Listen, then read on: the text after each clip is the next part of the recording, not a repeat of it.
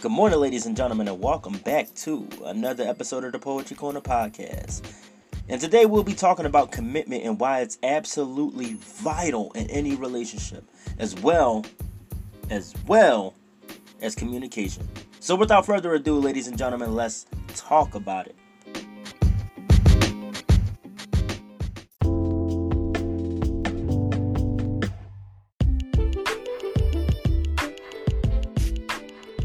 Good morning, ladies and gentlemen, and welcome to another episode right here on the Poetry Corner Podcast. This is your main man, Mr. Poetry, aka Matt Foster, for all those who didn't know. And today we are talking about commitment and communication and why it's absolutely necessary and important in any relationship.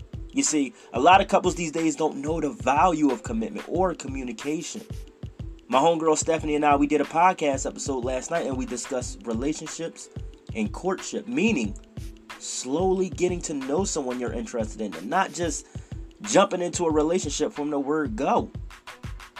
And one of the many things we discussed is commitment and communication. These days, we seem to be lost in translation as a society, as a human race.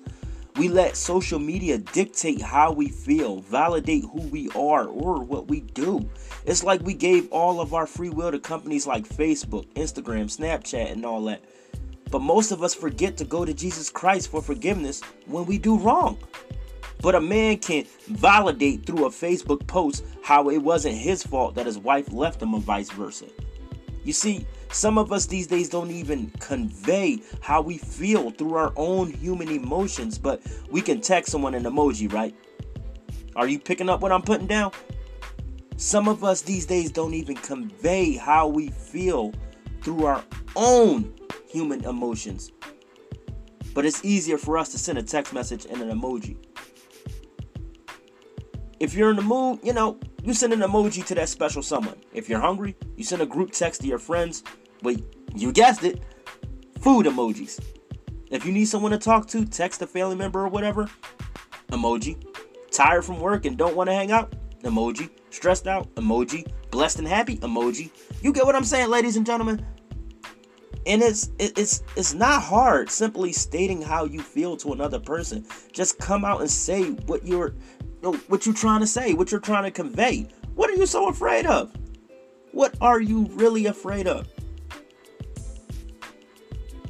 I'm sure if you called your spouse and said, "Hey baby, I was wondering if you wanted to go out and see a movie tonight after work." Something simple as that.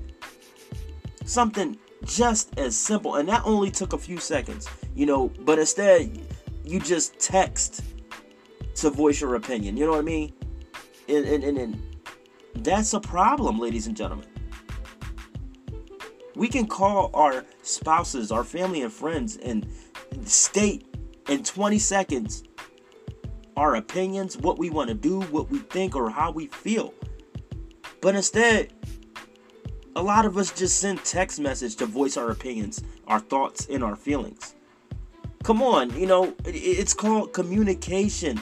God gave us all free will and free speech. I'm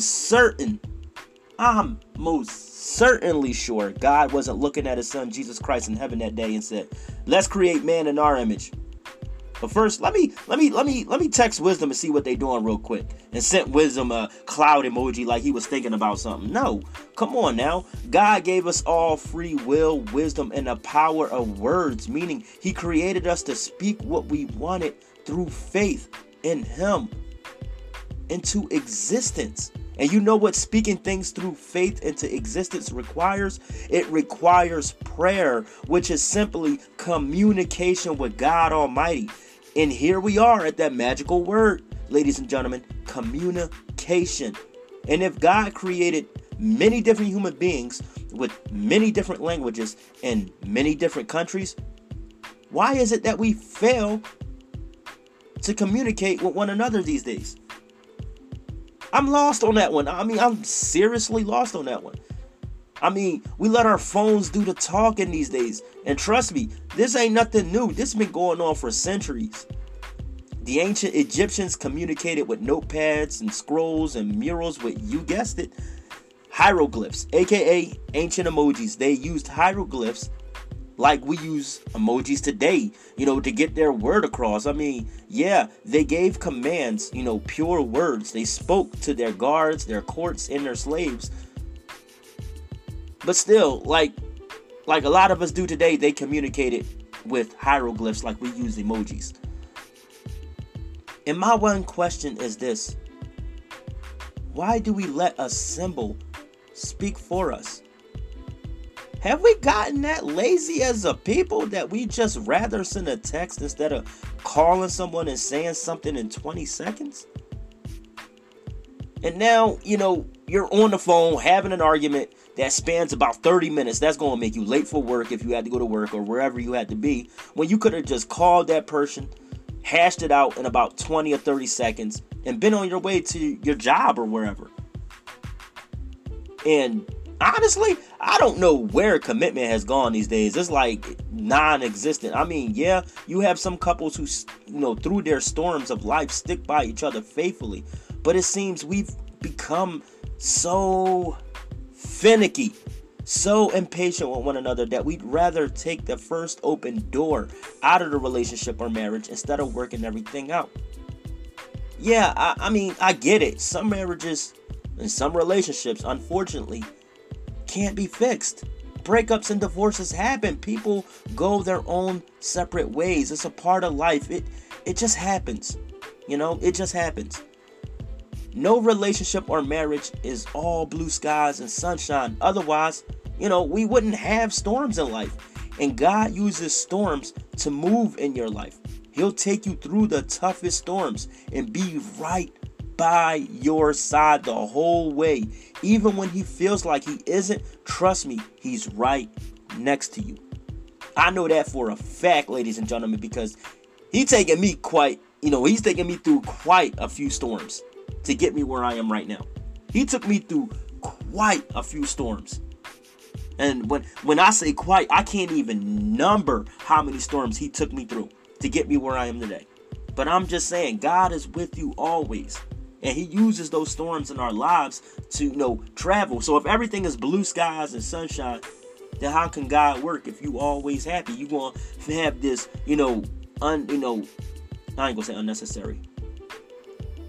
You're not going to have the desire to really call upon the Lord if everything going gold. I'm not saying, God want troubles in your life. No, God said there's going to be times you're going to have trouble in your life. There's going to be storms in your life. You know what I mean? But through the good times and the storms, call upon him, worship him. You know what I mean? Say, God, thank you for waking me up, Father God, to see this beautiful and blessed day. You know what I mean? Or, Father God, my finances is all dried out. I don't have enough for, my mortgage. They're going to foreclose on my home. Father God, I just pray that you move in a mighty way. And God will answer your prayer, whether you're happy or not. You know what I mean? So, it's just, you got to stay committed to the Lord. You got to, stay committed to your partner. Because commitment is when y'all go through that storm together. You know what I mean? Sticking by your mate is a commitment. Through the good and bad times, they make vows, like wedding vows. Do death do us part. Meaning, through sickness and in health, we got each other. Through richer or poorer, we got each other. For good or worse, we got each other. And what is a storm? It's the worst. What is sunshine? For better times. The sunshine is the better times in y'all relationship or marriage. The storm is the worst times. Through sickness, is the storm. You know what I mean? And the sunshine is health.